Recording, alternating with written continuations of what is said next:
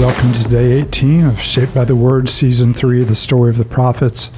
We've been hanging out with Hosea this week, and Hosea, like all the prophets, has a message of judgment and a message of hope. But with Hosea, we're invited a little bit deeper into the heart of God as he looks on to an unfaithful Israel. Hosea is called to marry a promiscuous wife, or a wife of adultery, a wife of prostitution. And you have kind of a triple threat of adultery or prostitution in the passage. You have the unfaithfulness of Hosea's wife. You have the unfaithfulness of Israel, literally as they join themselves to prostitute in the temples to Baal, but also figuratively as they wander as far from God and his good gifts as they could possibly be. And in the book of Hosea, God is a forlorn lover. He is one who longs deeply for his beloved, and yet his love is requited as they respond by chasing after many other lovers. So we come to chapter 6, which is one of the invitations in Hosea to return to the Lord and to know his fullness and to know the depth of his love. Paul Kemp here with Cindy Kemp, David Keefe, and Matthew Kresge. And as always, we find ourselves approaching Scripture, entering the presence of God, asking him through his Spirit to do his work deep in our hearts, to give us a greater vision of his love for us and his grace expended toward us in Christ Jesus, and also to see our unfaithfulness as we look in the hard images we see in the book of Hosea.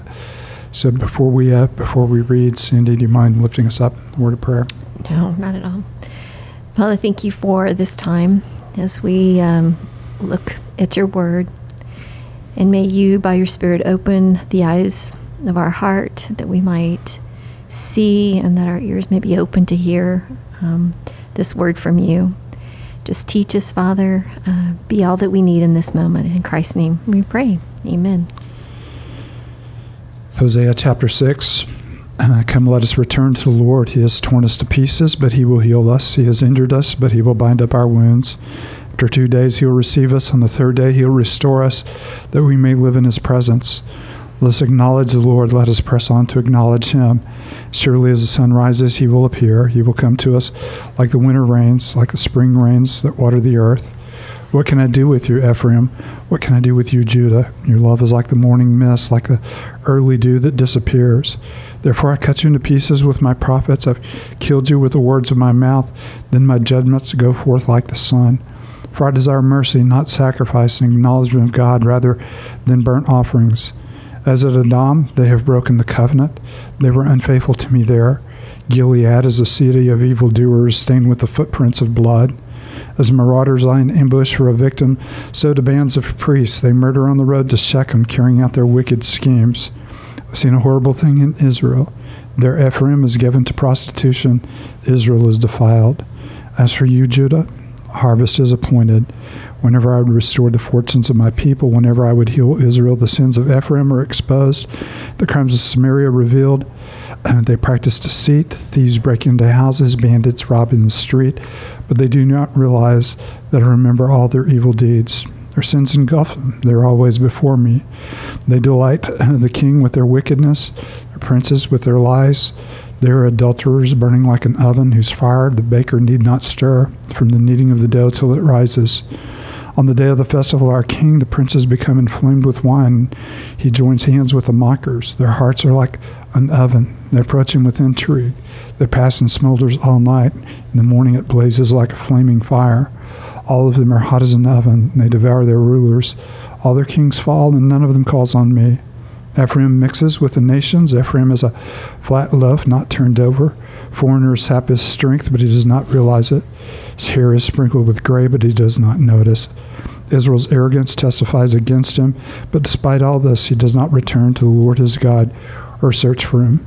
Ephraim is like a dove, easily deceived and senseless, now calling to Egypt, now turning to Assyria. When they go, I will throw my net over them. I'll pull them down like birds in the sky. When I hear them flocking together, I will catch them. Woe to them, because they have strayed from me. Destruction to them, because they have rebelled against me. I long to redeem them, but they speak falsely about me. They do not cry out to me from their hearts, but wail on their beds.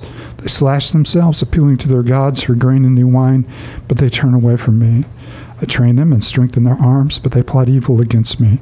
They do not turn to the Most High. They are like a faulty bow. Their leaders will fall by the sword because of their insolent words. For this they will be ridiculed in the land of Egypt.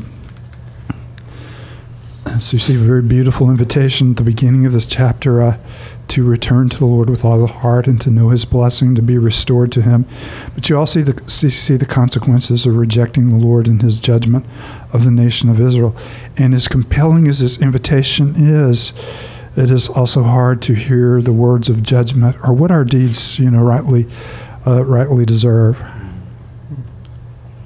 When you have that, chapter 6 starting, come, let us return to the Lord. But then you get the note in chapter 7. I mean, how many times do we hear, they would not return to me. They does not return to the Lord or search for him. They've strayed from me. They did not return to me. They did not turn to the Most High. And that's we've talked about this several times, but one of the things that our sin keeps us from doing is being blind to our need for God, but it also keeps us from turning to him, in our need, in our desperation. And you get the sense, just we've been reading this, God would delight in the return of his people as they turn from their sin back to him, but they're unwilling. And I love the first verse. Come, let us return to the Lord. He has torn us to pieces. He has judged us, and his judgment has been harsh. Not as harsh as we deserve, but nevertheless very harsh. But he is the one who will heal us. He has injured us, but he will bind up our wounds. And both of those, you see the depth of God's grace. You see his grace in disciplining those of us who are in him and judging our sin and helping us feel the sting and the consequence of sin. But you also feel his grace as he binds up the wounds that our sin have caused and the wounds that are there because of his discipline and because of his judgment. And what a beautiful portrait of God. And we've seen even in the last chapter 5, that we see Israel turning to Assyria or turning to their kings for help, but he's not able to cure them. He's not able to heal their sores. And yet we do see this. So let's return to the Lord because he's the one that can actually bind up our wounds. He's the only one that can actually heal us and give us what we need. We're turning to all these other things for that healing, for that hope, but it's only actually found in turning to the Lord and even returning to the Lord. And of course, we pointed out that Assyria would not only fail to heal the wounds of Israel, they would actually inflict even greater wounds on Israel as they conquer them and as they diminish the nation in every way. And so in just a few short years from the end of Hosea's prophecy, maybe even 2 or 3 years from the end of his prophecy or his time of ministering, during the time of Jeroboam, the nation will crumble, it will be defeated, it will be lost among the nations. And you just continue to see God's love for them in verse 7:13 when he says, I long to redeem them, but they speak about me falsely. They do not cry out to me from their hearts, but wail on their beds. They slash themselves appealing to their gods for grain and new wine, but they turn away from me. He wants so much to, continue this redemption and restoration and this forgiveness, but yet they would have nothing to do with it, and yet even still they would turn again to their own gods. Yeah, and there's no doubt at the beginning of the story, we hear that whisper from the enemy. Yeah, he doesn't have your best interests at heart. He's withholding from you. If you just reach out and grab the fruit for yourself, you will be just like him. And so we speak falsely against God as one who is our enemy rather than one who is deeply our friend.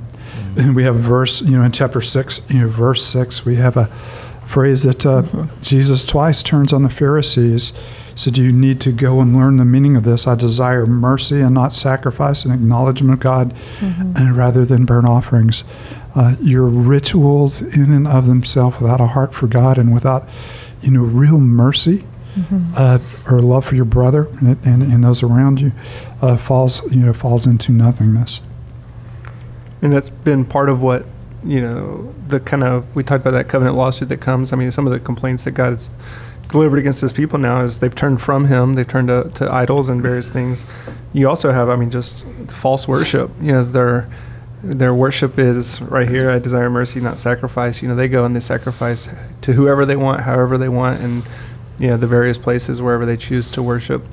I But then you also have, just kind of the stain of blood throughout the streets, and just injustice happening. And so God's people are as far from his heart as, they could possibly be, and they just don't see it. So, we're seeing all of these things, coming about. Yeah, and you see it, in 6 verse 4, your love is like a morning mist.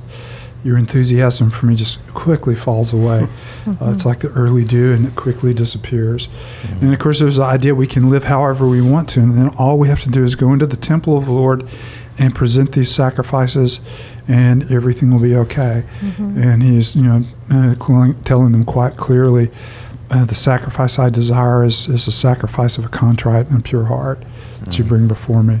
And your rituals in and of themselves are pointing to something greater, but they have no power to atone and no power to save apart from the grace of God operating through those as people are humbled and repentant. And of course, that is the invitation of the gospel as well, that we humble ourselves, see our sin, repent, and turn to God in order that, I love the way that Peter says it. He could be drawing from the prophets here, so that times of refreshing, may begin. Repent and therefore and turn to God.